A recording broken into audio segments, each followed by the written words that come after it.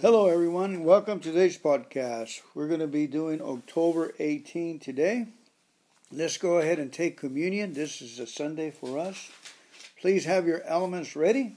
Put us on pause, go get a piece of bread. You can use grape juice, any kind of juice, or even water or your coffee. The water has the memory of the death of Jesus, of the baptism of Jesus. Water has memory. The blood of Jesus has memory. Lord, we thank you for Jesus Christ that was crucified on the cross for us. Thank you, Lord God, that he paid the sin to take away all our diseases, loneliness, Lord, and take away all our sins. Thank you, Jesus Christ, for doing that for us. Thank you that you're the bread of life, Lord God. And we thank you, Father, for pulling us and calling us, Lord, to your Son, Jesus Christ, that we may say yes to the cross. Yes, yes, yes, to the sacrifice of Jesus Christ, who died on the cross for us to make a way for us. He is the way, the truth, and the life. And you have touched our hearts and our minds and our souls for the last 3-4 decades, Lord. And we thank you, Lord God, that you allowed us to come into your kingdom through your Son, Jesus Christ. We do this in remembrance of what Jesus did on the cross for us. Amen. Amen. Let's go ahead and partake of the bread.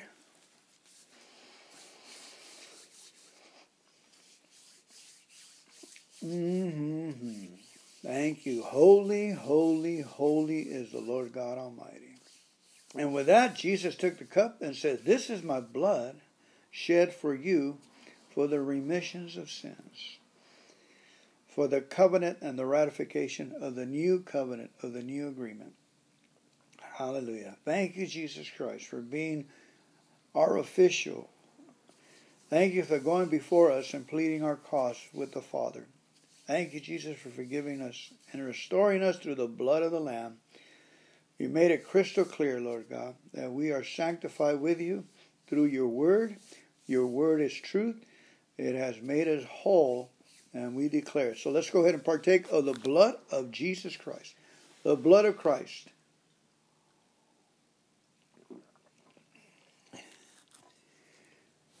Holy, holy, holy. Hallelujah, hallelujah, hallelujah. Blessed be the Lamb that was slain from the foundations of the earth. Blessed be you, Lord Jesus. We praise you and we thank you for this sacrifice and your shed blood. Restore, Lord, restore. Restore our hearts, our minds, and our souls, Lord. Restore us, Lord God. And we thank you for that. We thank you, Lord. We thank you for today's Bible study. We thank you for blessing our ears, our minds, and our souls to hear what you say to the church today. In Jesus' name, amen. October 18th. I'll go ahead and start the reading, please. Jeremiah 31, 27 to 32, 44. The day is coming, says the Lord, when I will greatly increase the human population and the number of animals here in Israel and Judah. In the past I deliberately uprooted and tore down this nation. I overthrew it, destroyed it, and brought disaster upon it. But in the future I will just as deliberately plant it and build it up. I, the Lord, have spoken. The people will no longer quote this proverb. The parents have eaten sour grapes, but their children's mouth pucker at the taste. All people will die for their own sins. Those who eat the sour grapes will be the ones those mouth will pucker. The day is coming, says the Lord, when I will make a new covenant with the people of Israel and Judah. This covenant will not be like the one I made with their ancestors when I took them by the hand and brought them out of the land of Egypt. They broke that covenant, though I loved them as a husband loves his wife, says the Lord. But this is the new covenant I will make with the people of Israel on that day, says the Lord. I will put my instructions deep within them, and I will write them on their hearts. I will be their God, and they will be my people. And they will not need to teach their neighbors, nor will they need to teach their relatives, saying, You should know the Lord, for everyone from the least to the greatest will know me already, says the Lord, and I will forgive their wickedness, and I will never again remember their sins. It is the Lord who provides the sun to light the day, and the moon and stars to light the night, who stirs the sea into roaring waves. His name is the Lord of heaven's armies, and this is what he says. I am as likely to reject my people Israel as I am to abolish the laws of nature. This is what the Lord says. Just as the heavens cannot be measured, and the foundations of the earth cannot be explored, so I will not consider casting them away for the evil they have done. I, the Lord, have spoken. The day is coming, says the Lord, when all Jerusalem will be rebuilt for me, from the tower of Hananel to the corner gate. A measuring line will be stretched out over the hill of Gareb and across to Goah, and the entire area, including the graveyard and ash dump in the valley, and all the fields out of the Kindred Valley on the east as far as the Horde Gate, will be holy to the Lord. The city will never again be captured or destroyed. The following message came to Jeremiah from the Lord in the 10th year of the reign of Zedekiah, king of Judah. This was also the 18th year of the reign of King Nebuchadnezzar. Jerusalem was under siege from the Babylon army, and Jeremiah was imprisoned in the courtyard of the guard in the royal palace. King Zedekiah had put him there, asking why he kept giving this prophecy. This is what the Lord says. I am about to hand this city over to the king of Babylon, and he will take it. King Zedekiah will be captured by the Babylonians and taken to meet the king of Babylon face to face. He will take Zedekiah to Babylon, and I will deal with him there, says the Lord. If you fight against the Babylonians, you will never succeed. At that time the Lord sent me a message. He said, your cousin Hanamel, son of Shallum, will come and say to you, buy my field at Anathoth. By law, you have the right to buy it before it is offered to anyone else. Then, just as the Lord has said he would, my cousin Hanamel came and visited me in the prison. He said, please buy my field at Anathoth in the land of Benjamin. By law, you have the right to buy it before it is offered to anyone else. So buy it for yourself. Then I knew that the message I had heard was from the Lord. So I bought the field at Anathoth, paying Hanamel 17 pieces of silver for it. I signed and sealed the deed of purchase before witnesses, weighing out the silver, and paid him. Then I took the sealed deed and an unsealed copy of the deed, which contained the terms and conditions of the purchase, and I handed them to Baruch, son of Neriah, and grandson of Maaseiah, Mahisiah.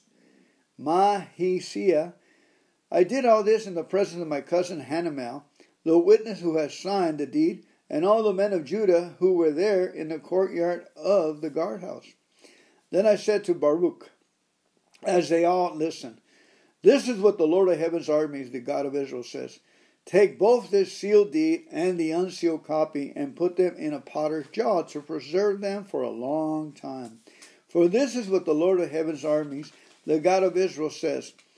Someday people will again own property here in this land and will buy and sell houses and vineyards and fields. Then after I had given the papers to Baruch, I prayed to the Lord. O sovereign Lord, you made the heavens and the earth by your strong hand and powerful arm. Nothing is too hard for you. You show unfailing love to thousands, but you also bring the consequences of one generation's sin upon the next. You are the great and powerful God, the Lord of heaven's armies. You have all wisdom and do great and mighty miracles. You see the conduct of all people, and you give them what they deserve. You perform miracle signs and wonders in the land of Egypt, things still remembered to this day, and you have continued to do great miracles in Israel and all around the world. you have made your name famous to this day. You brought Israel out of Egypt with mighty signs and wonders, with a strong arm and powerful arm, and with overwhelming terror. You gave the people of Israel this land that you had promised their ancestors long before, a land flowing with milk and honey. Our ancestors came and conquered it and lived in it, but they refused to obey you or follow your word. They have not done anything you commanded. This is why you have sent this terrible disaster upon them. See how the siege ramps have been built against the city walls. Through war, famine, and disease, the city will be handed over to the Babylonians. Who will conquer it? Everything has happened just as you said, and yet, O sovereign Lord, you have told me to buy the field, paying good money for it before these witnesses, even though the city will soon be handed over to the Babylonians. Then this message came to Jeremiah from the Lord. I am the Lord, the God of all people of the world. Is anything too hard for me? Therefore, this is what the Lord says. I will hand this city over to the Babylonians and to Nebuchadnezzar, king of Babylon, and he will capture it. The Babylonians outside the walls will come in and set fire to the city. They will burn down all these houses where the people provoke my anger by burning incense to Baal on the rooftop and by pouring out liquid offerings to other gods. Israel and Judah have done nothing but wrong since their earliest days. They have infuriated me with all their evil deeds, says the Lord. From the time this city was built until now, it has done nothing but anger me, so I am determined to get rid of it. The sins of Israel and Judah, the sins of the people of Jerusalem, the kings, the officials, the priests, and the prophets have stirred up my anger. My people have turned their backs on me and have refused to return. Even though I diligently taught them, they would not receive instructions or obey. They have set up their abominable idols right in my own temple, defiling it. They have built pagan shrines to Baal in the valley of Ben Hinnom, and there they sacrifice their sons and their daughters to Molech. I have never commanded such a horrible deed. It never even crossed my mind to command such a thing. What an incredible evil, causing Judah to sin so greatly. Now I want to say something more about this city. You have been saying it will fall to the king of Babylon through war, famine, and disease. But this is what the Lord, the God of Israel, says. I will certainly bring my people back again from all the countries where I will scatter them in my fury.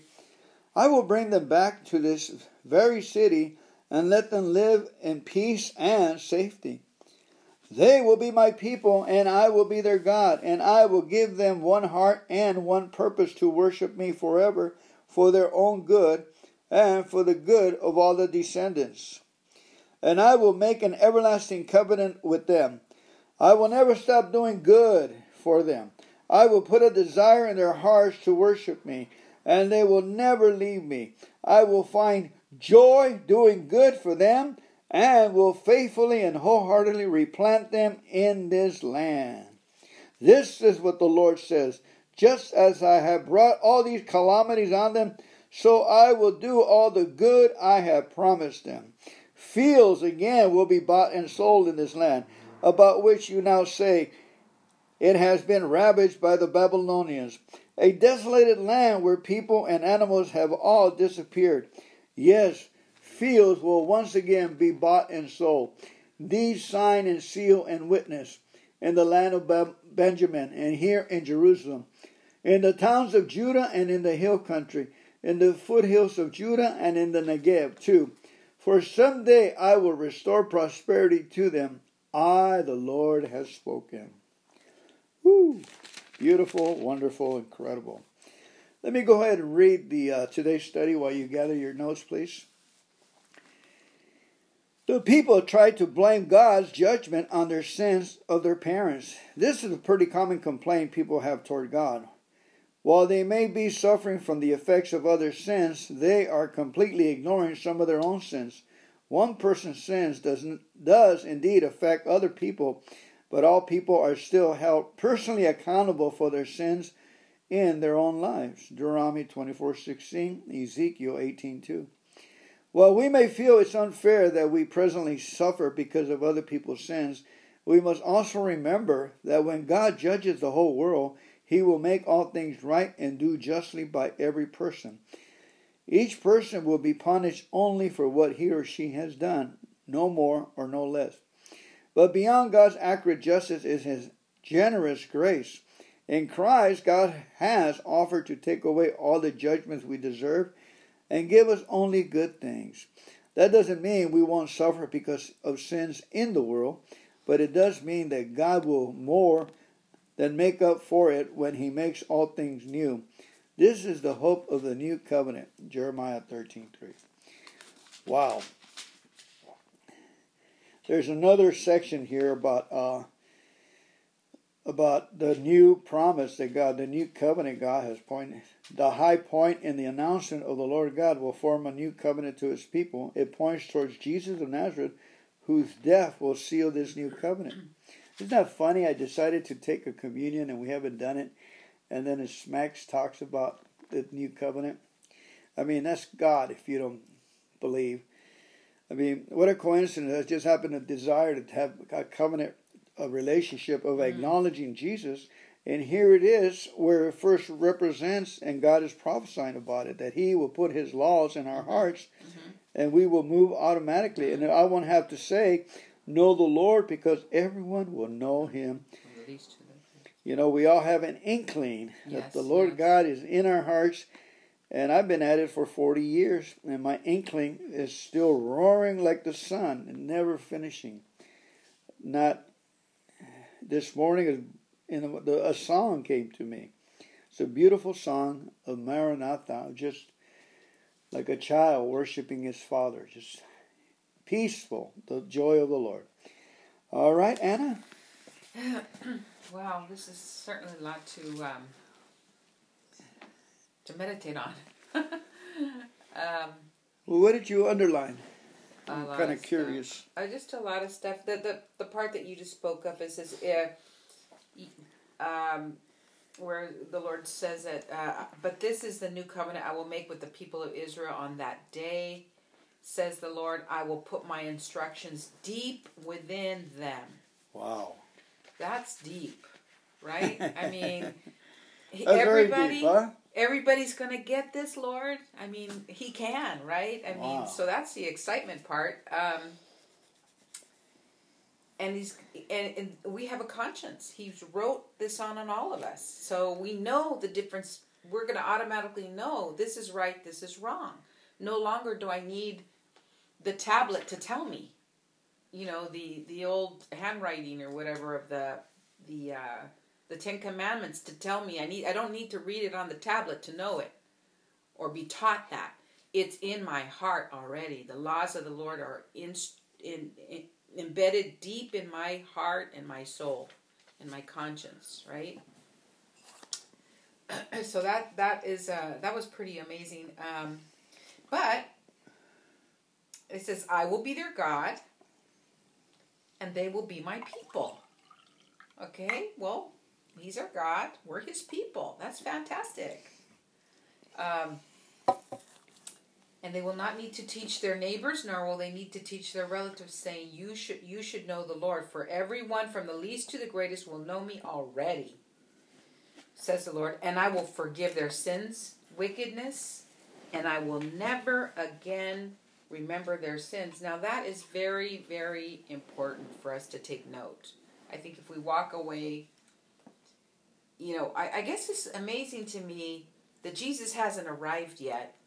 And this is what God's plan is already, and it's being prophesied out in Jeremiah. I mean, that to me is like it ought to blow our minds a little bit. Well, not blow our minds, but it ought to just go, wow. It was long before a plan of God to do that for us. Now,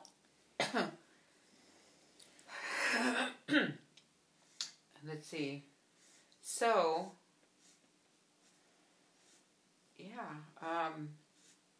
And at the next paragraph kind of gives us a little bit of who he is, his majesty, his greatness. It says, it's the Lord who provides the sun to light the day. Well, have you thanked him for that today? When you see the sun, it's the Lord that's providing that to all of us in this universe. And the moon and the stars to light the night, and he stirs the sea into the roaring waves. I mean, it says his name is the Lord of the heaven armies. And then it goes down a little bit. Just as the heavens cannot be measured and the foundations of the earth cannot be explored. Wow, that's how huge is that? We can't even measure how big. Sometimes my niece Natalie asks me, how big is Jesus? How big is he? This big? She puts it, I go, even bigger. It's hard for me to explain to her. He's bigger than everything, And But how old is she? She's 6. Amen.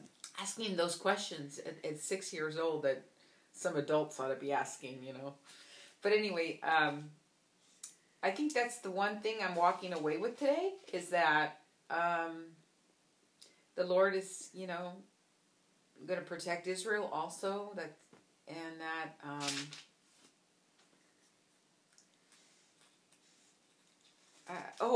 then, one thing from that scripture that we're focusing on here is, and I will forgive their wickedness, and I will never again remember their sins. So now in this new covenant, the Lord has written his laws in our hearts. We know him from the least to the greatest, but it says, I will be their God and they will be my people. So you're in a family. You have been, if you believe in Jesus, you've already been engrafted into his family automatically. And it says that, this is the part that we ought to just hang on to. And I will forgive their wickedness. And I will never again. Okay. Never. You always tell me you don't say never, Anna. But in this case, I would say never, right? Amen. And I will never again remember their sins. Okay? So, we're going to make mistakes along the way.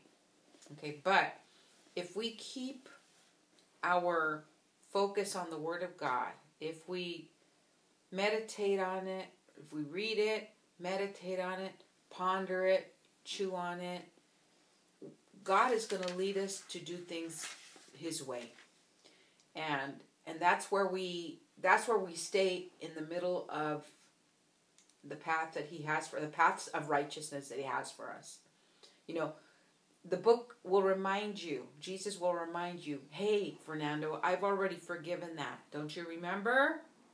I took every stripe upon my back so that you could be healed, Anna. Don't you remember? So these things are what keeps us grounded, is recalling God's word, speaking it out, and just by faith like a child, knowing that this is the truth.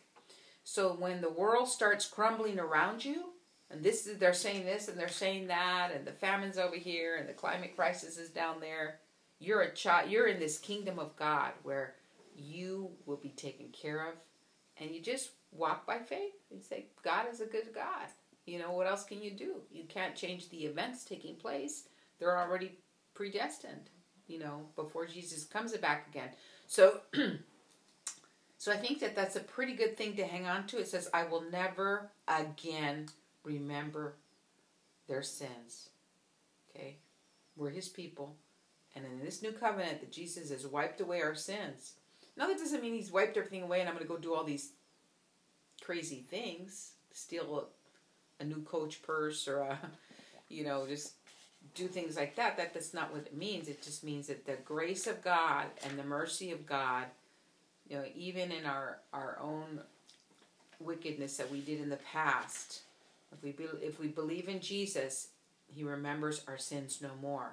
So guess what? That means you don't have to remember your sins and keep recalling them, keep living them. Because now you're becoming like, are you your own Savior or not? So you have to look to Jesus and believe that this is what he says he's going to do. and it's done.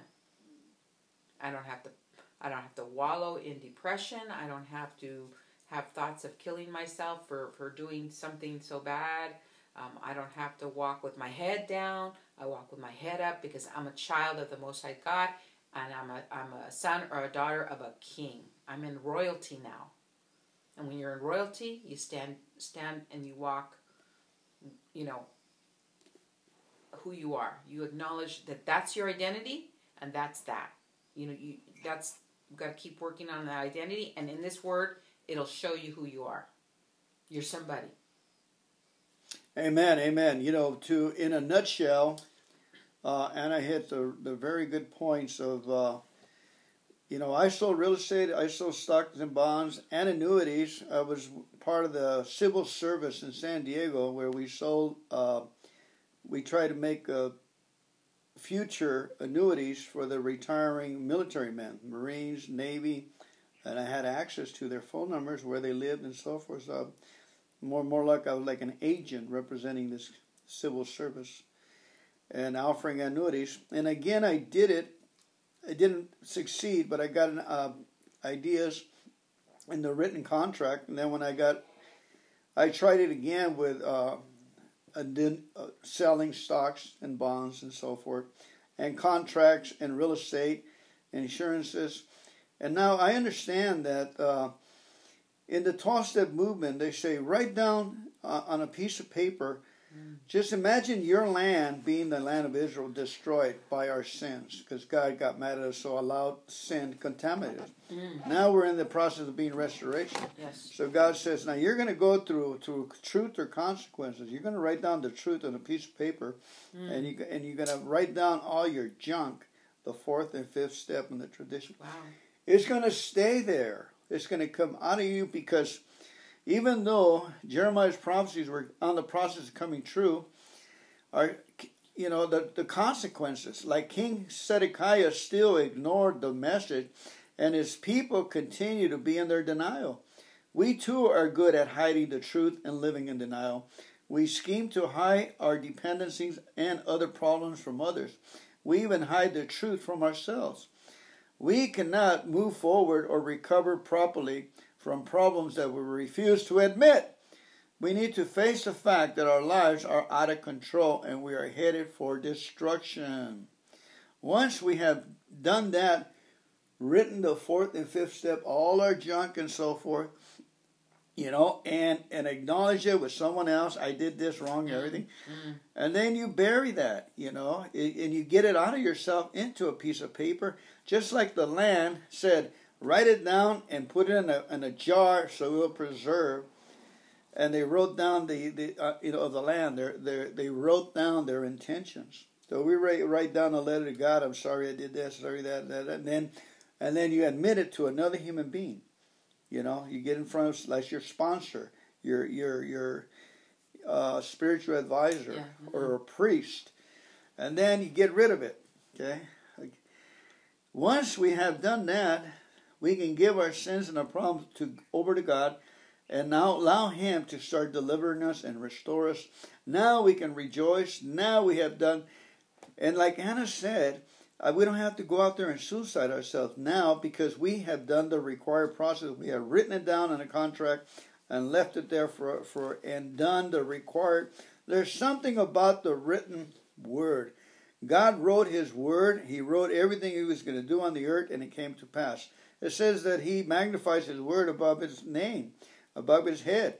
The word has so much to do with our existence and our living, writing things down and letting it stay there. When a new person comes in with the land all beat up, red, full of bleeding, and everything not working in their lives because of their sins, because they have ignored God, the first thing a good person tells them, write all the people you're mad at.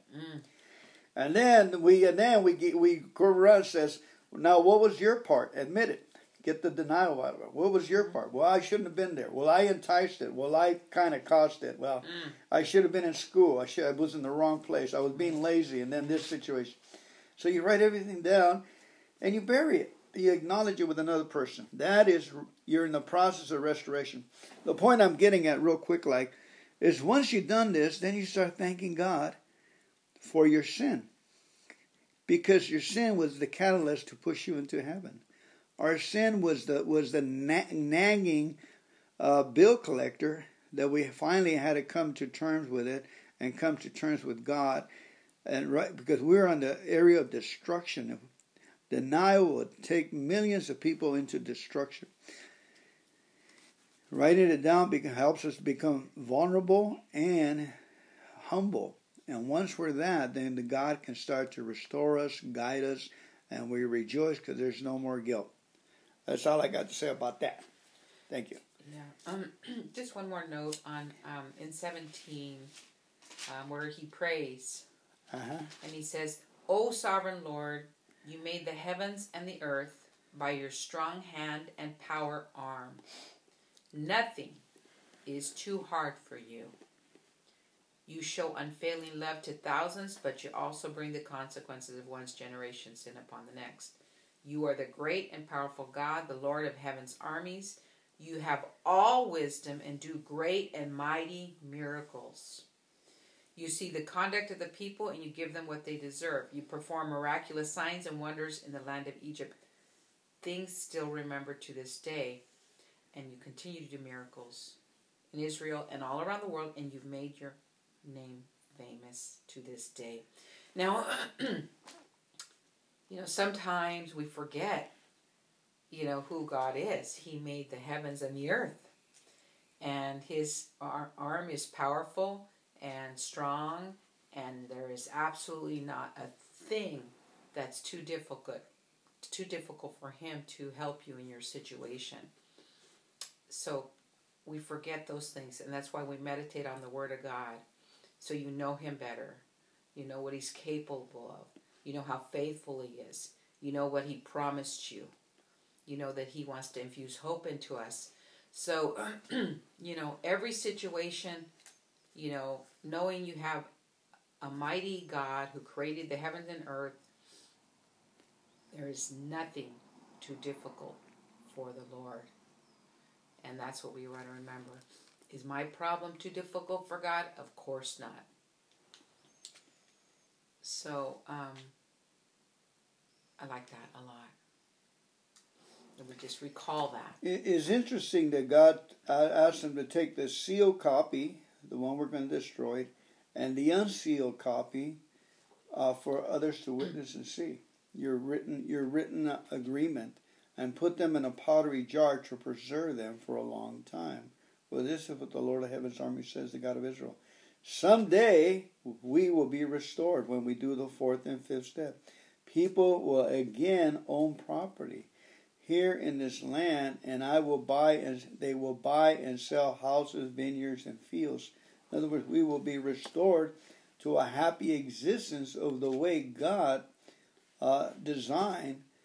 He signed it that we will not be contaminated with sin, and he is a just God. We got contaminated with sin the day we were born. We were sinful.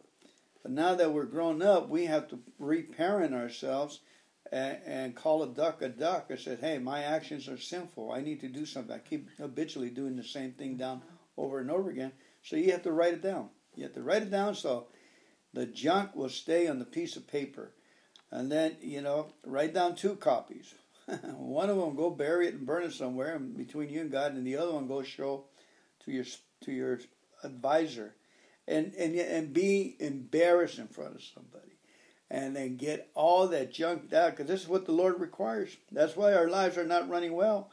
We're in denial. We haven't come to terms. Every sin is against God. Every sin, he's there. He's right inside of us. He sees us. So, we have to acknowledge, Lord, continually, Jesus said he continually cleanses us through the blood of Jesus in 1 John 1-5. So after we had done that, the future sins, we ask Jesus, please forgive me with your blood by taking communion, and then our flesh and our minds and our souls are restored. And we're ready for a new happiness, for a new blessing for this day. Okay, babe. Okay. Thank you. Okay, so I will go ahead and start. Amen. One more closing comment. Sorry, this is just too good stuff here. as we got to the end of this, he reiterates again at the end, starting at 37. I will certainly bring my people back again from all the countries where I will scatter them in my fury. I will bring them back to this very city and let them live in peace and safety. They will be my people, and I will be their God. And I will give them one heart, one purpose to worship me forever for their own good. And I will make an everlasting covenant with them. I will never stop. I love this. I will never stop doing good for them. Okay? If you can just take that one sentence and plant it in your spirit. I will never stop doing good for you, Fernando. I will never stop doing good for you, Anna, and for your family members. You know, you take that and hang on to it. I will put a desire in their hearts to worship me, and they will never leave me. Okay? So once we come and believe in Jesus, we're there to stay. We're not gonna leave him. It says, the scripture says he doesn't leave us, but we're also not going to leave him, depart from him, because he's too good. I will find, this is so good. It says, I will find joy doing good for them and will faithfully and wholeheartedly replant them in this land. So, you know, no matter what has happened, the Lord will never stop doing good for you because it gives him great joy, and he will just do good for you and faithfully and wholeheartedly replant you. Amen. Wherever you're at. And that's what he's done. When I read this, I think of the land where we live now. The land of milk and honey, and so grateful and so peaceful that God has brought us to this town, because I came from a town that was, you know, I couldn't get out my driveway because of the parties that people were going on, and the violence and the sirens and the helicopters and all this shouting on, and then bring me to a place where it's so peaceful, very, very peaceful, very calm. And it's kind of like a gift for serving God. He did this to me. Yeah, and this is even, it's powerful because it says it again. Because remember, it said it at the beginning. You know, I'll be their God. Let's see. They will be my people and I will be their God. It's the second time it's being spoken. So, but you know, if you could just wrap your arms around this one thing. I will never stop doing good for them. So God is never going to stop being good to you. And that ought to just lift you right out of your seat, jumping for joy to worship him for being such a good dad, a good daddy, and a good father to us. Who, you know, he's a personal God. He's not a God that we don't know. He's right in our hearts. He's, you know, I can't explain. It's just he's personal with us, you know, from our thoughts that we think, you know, how he speaks to us in different ways. Everybody's uniquely made, you know. He cares about the details, you know, whatever your little issues are in the day. He cares about that. So just start talking to him and just bring him alongside of you every day. Where even if you're going to the grocery store, I always do that. And when I do that, I get great deals. So anyway, that was just, you know, amazing book of Jeremiah. I really enjoyed reading through this. It was really good stuff. Thank you, Lord.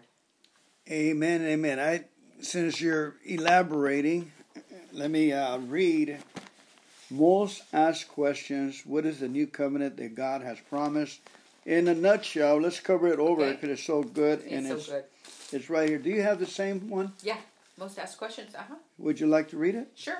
It says, what is the new covenant that God promised? One section in the book of Jeremiah 30, verse 1 to 33:26, stands out in the Old Testament for its optimistic view of Israel's future. The high point is the announcement that the Lord God will form a new covenant with his people, Jeremiah 31 to 34.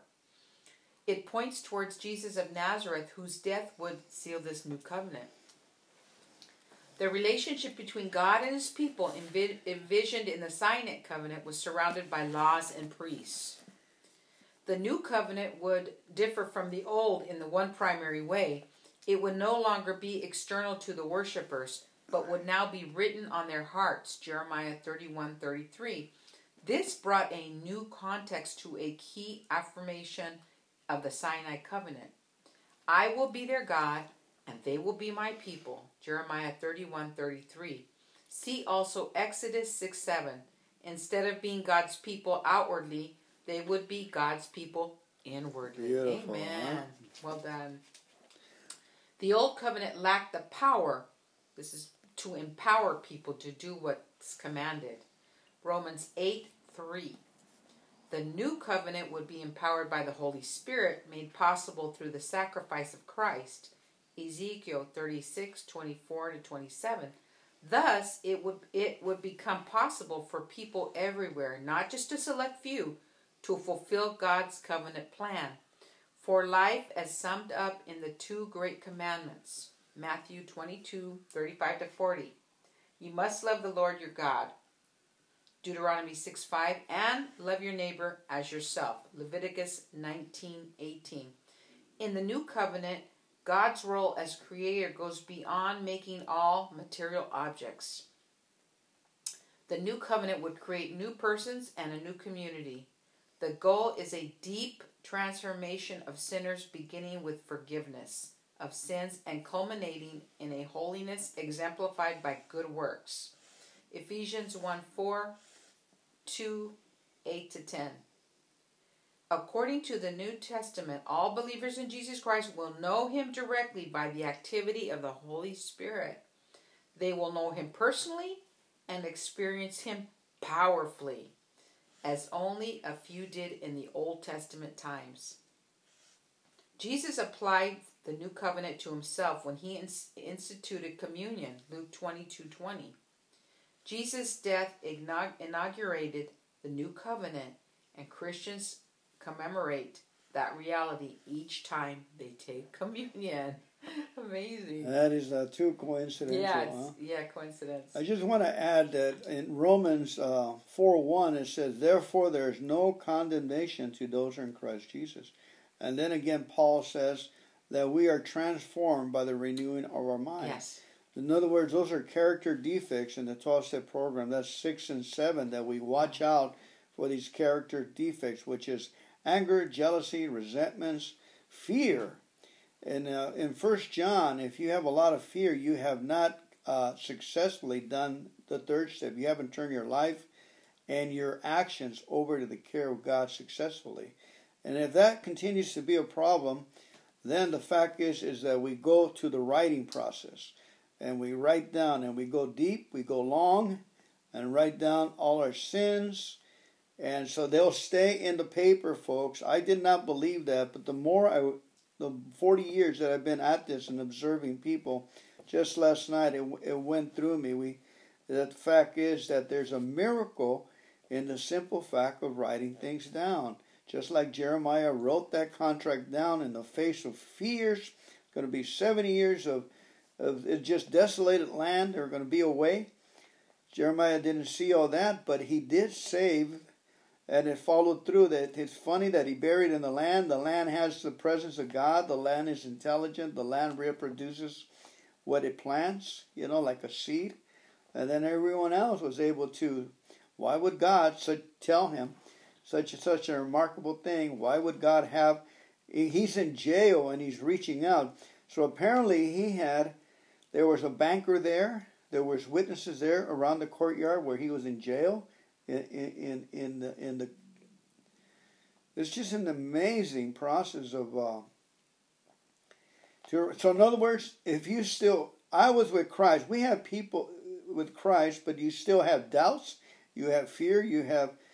So one of those things. If you're having those situations, then we need to do a thorough 12-step program, a cleansing, if you will. Some people go into meditation and so forth. We go deep and we find those roots that are deeply indebted to us through words, through our parents and other people, or ourselves, what we tell ourselves. So, hey, you want to do a cleansing of the computer? Go deep, go long. Even Overeater Anonymous, they have the 12-step program. so many programs. Gambling Anonymous, Marijuana Anonymous, Oversexy Anonymous. The other one is, there's about 60 groups in that area. Thank you. Okay. All right. Let's move on to the New Testament, which is 1 Timothy 3:1-16. This is a trustworthy saying. If someone aspires to be an elder, he desires an honorable position. So an elder must be a man whose life is above reproach. He must be faithful to his wife. He must exercise self-control, live wisely, and have a good reputation. He must enjoy having guests in his home, and he must be able to teach. He must not be a heavy drinker. Ooh, it even covers that here. Or be violent. And he must be gentle, not quarrelsome, and not love money. Wow. So, he must manage his own family well, having children who respect and obey him. For if a man cannot manage his own household, how can he take care of God's church? An elder must not be a new believer because he might become proud, and the devil would cause him to fall. Also, people outside the church must speak well of him so that he will not be disgraced and fall into the devil's trap. In the same way, deacons must be well respected and have integrity. They must not be heavy drinkers or dishonest with money. They must be committed to the mystery of the faith, now revealed, and must live with a clear conscience. Before they are appointed as deacons, let them be closely examined. If they pass the test, then let them serve as deacons. In the same way, their wives must be respected and not slander others. They must exercise self-control and be faithful in everything they do. A deacon must be faithful to his wife, and he must manage his children and his household well. Those who do well as deacons will be rewarded with respect from others and will have increased confidence in their faith in Christ Jesus. I am writing these things to you now, even though I hope to be with you soon, so that if I'm delayed, you will know how people must conduct themselves in the household of God. This is the church of the living God, which is the pillar and foundation of truth. Without question, this is a great mystery of our faith. Christ was revealed in a human body and vindicated by the Spirit. He was seen by angels and announced to the nations. He was believed in throughout the world and taken to heaven in glory. Amen. That's good. Amen. Would you please use your computer and go to the Amplified and read Sure. that mystery that says Okay. Christ was revealed in a human body and vindicated by the Spirit. Mm-hmm. Yeah. He was seen by angels and announced to the nations. He was believed throughout. To be a church leader is a heavy responsibility because the church belongs to God and the church leader represents Him. It is good to want to be a spiritual leader, but the standards are high. The criteria for leadership have more to do with character than with accomplishments. Church leaders should not be elect because they are popular, nor should they be allowed to push their way to the top. Instead, they should be chosen by the church because of their respect for the truth, both in what they believe and in how they live. Are these the criteria you have for your leaders? Do you have a position of spiritual leadership, or would you like to be a leader someday? Examine Paul's standards of excellence. Those with great responsibility must meet high expectations. All believers, even if they never plan to be church leaders, must strive to follow these guidelines because they are consistent with what God says is true and right. You know, if you create a family of love, if you're raised with love, your children will love and naturally respect you. You naturally would do by instinct the natural loving thing. And with love, it just goes into the church and to other people. Just a loving person cannot be offended. Right. Right here, a loving person cannot have pride, you know. So right away, this is, you know, we're full of, it's amazing. People say, well, this pastor didn't that pastor ran after this, that, you know, and they pull them out. So many pastors get pulled out of their positions, you know, and they can't find a pastor. They go through pastors like crazy, but who can, you know, if anybody suspects of you, you're out. That's why I love the 12-step program, because we just believe the best of you. As long as you have a commitment and a heart to keep doing this thing, you know, it just purifies you. Belief purifies us, and love. Thank you.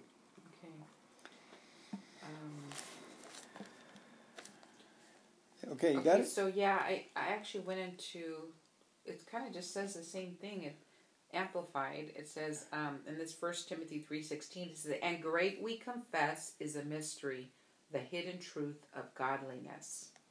He, Jesus Christ, who was revealed in human flesh, was justified and vindicated in the Spirit, seen by angels, preached among the nations, believed on in the world, taken up in glory. Wow. See, it says it was done in the heavenlies in the Spirit. He was justified, and that's where he defeated Satan in that area. And then he allowed us to come in with great care. He brought us into heaven. He ushered us, you know, the way, the truth, and the life through what he did in the Spirit, you know. Yes. Now, let me just read the TPT. Yeah. The Passion Translation. TPT it to us, baby. The Passion Translation. The mystery of righteousness. Okay, so it says, for the mystery of righteousness is beyond all question. He was revealed as a human being and as our great high priest in the Spirit. Angels gazed upon him as a man. And the glorious message of his kingly rulership is being preached to the nations. Many have believed in him, and he has been taken back to heaven and has ascended into the place of exalted glory in the heavenly realm. Yes, great is this mystery of righteousness. Amen. Wow, that's amplified. Great. The mystery of righteousness. Yeah, this is the Passion TPT, Translation. Yeah, the earlier when I read it was the... Amen. Well, I have a commentary. Paul had been reminded the Ephesians believers that the way to godly living is never easy. We all know this. We have already recognized that we cannot do it alone. Even with God's powerful help, each step of confession and healing can be painful. Yet Jesus Christ has paid the debt for our sins and failures. He has paved the way for our transformation and renewal and recovery, and will stand beside each step of the way. As difficult as to do this process may be, Jesus Christ can give us the power to start over. He already has been resurrected to a new life. He now offers us the same. Okay? Our spirits and our born again and so forth, but our minds and our emotions are still, you know, they're still dead. We have to revive them. We have to keep. One of the things you want to do is, if something keeps bothering you, you just punch it in the nose. Say, I thank God I did that, because, yep, I'm glad I did that. I stole from so-and-so. I'm glad I did it. God will make it right. You punch it in the nose to keep your mind and your soul current with what Jesus has done. You know, I decide to do what Jesus has given me to do. And I thank God I did that. I thank God the sin has pushed me to God. So it's become... And it's covered by the blood of Jesus already. Amen. So. Now, praying the song. Be honest with God about how you are and how you're feeling. Ask Him to show you His love. Heavenly Father, we thank you that you show us who we are and how we feel and what the priorities are. And show us your love, Lord. Thank you for your love in Jesus' name. Amen. Psalms 88, 1 through 18. O Lord, God of my salvation, I cry to you by day, I come to you at night. Now hear my prayer. Listen to my cry, for my life is full of troubles and death draws near. I am as good as dead, like a strong man with no strength left. They have left me to the dead, and like a corpse in a grave, I am forgotten, cut off from your care. Take over, Anna. You have thrown me into the lowest pit, into the darkest depths. Your anger weighs me down. With wave after wave, you have engulfed me. You have driven my friends away by making me repulsive to them. I am in a trap with no way of escape. My eyes are blinded by my tears. Each day I beg for your help, O Lord. I lift my hands to you for mercy. Are your wonderful deeds of any use to the dead? Do the dead rise up and praise you? Can those in the grave declare your unfailing love? Can they proclaim your faithfulness in the place of destruction? Can the darkness speak of your wonderful deeds? Can anyone in the land of forgetfulness talk about your righteousness? O Lord, I cry out to you. I will keep on pleading day by day. O Lord, why do you reject me? Why do you turn your face from me? I've been sick and close to death since my youth. I stand helpless and desperate before your terrors. Your fierce anger has overwhelmed me.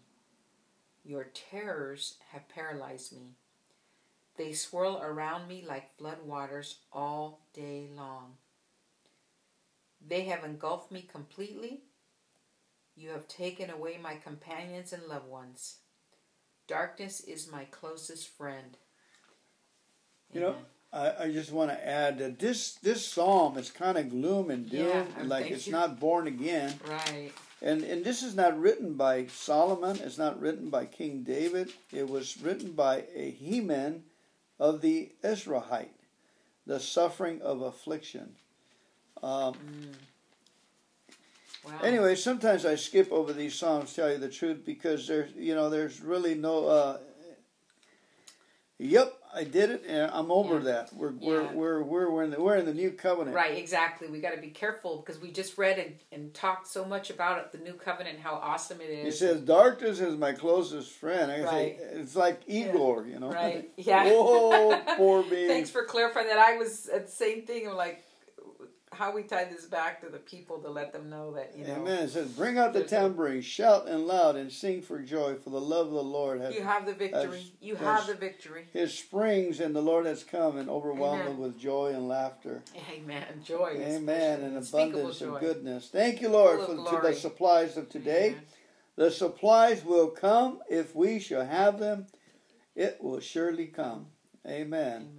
We are easily and happily receiving the supplies of the Lord of this day. The Lord says, sufficient for the day is the troubles, and sufficient for the day are the supplies, the benefits. Yes. All right, the restoration. Yeah. So we whatever we concentrate on will grow. Yes. If we concentrate on the limitations, they will hang in there. If we concentrate on the abundance and be thankful of what do we have good that's left. What do we have? We have our ears, our eyes. We're thankful for our bones, our muscles. Our muscles never grow old. Our muscles are strong, and that is they are our friends. So exercise, loving God, thanking God as we walk, breathing profoundly, and activating His benefits. As we walk, we say, "Bless the Lord, O my soul, and all that is within me, my liver, my pancreas, my heart, my mind, my eyes, and forget none of His benefits." Come on now. Who forgives all my iniquities, who heals all my diseases, who redeems my life from destruction, who crowns me with loving kindness and tender mercies, who satisfies my mouth with good things, so that my youth is renewed like the eagle. Amen. Proverbs 25:20 and 22. Sing cheerfully songs to a person with a heavy heart. Singing is like taking someone's coat in cold weather or pouring vinegar in a wound. Vinegar. Don't do it. If your enemies are hungry, give them food to eat. If they are thirsty, give them water to drink. Bless our enemies, Lord God. We thank you for today's reading. We bless them, and the blessings of the Lord be upon them. Thank you for coming on today. We love you. Have a great day. Amen. God bless you guys.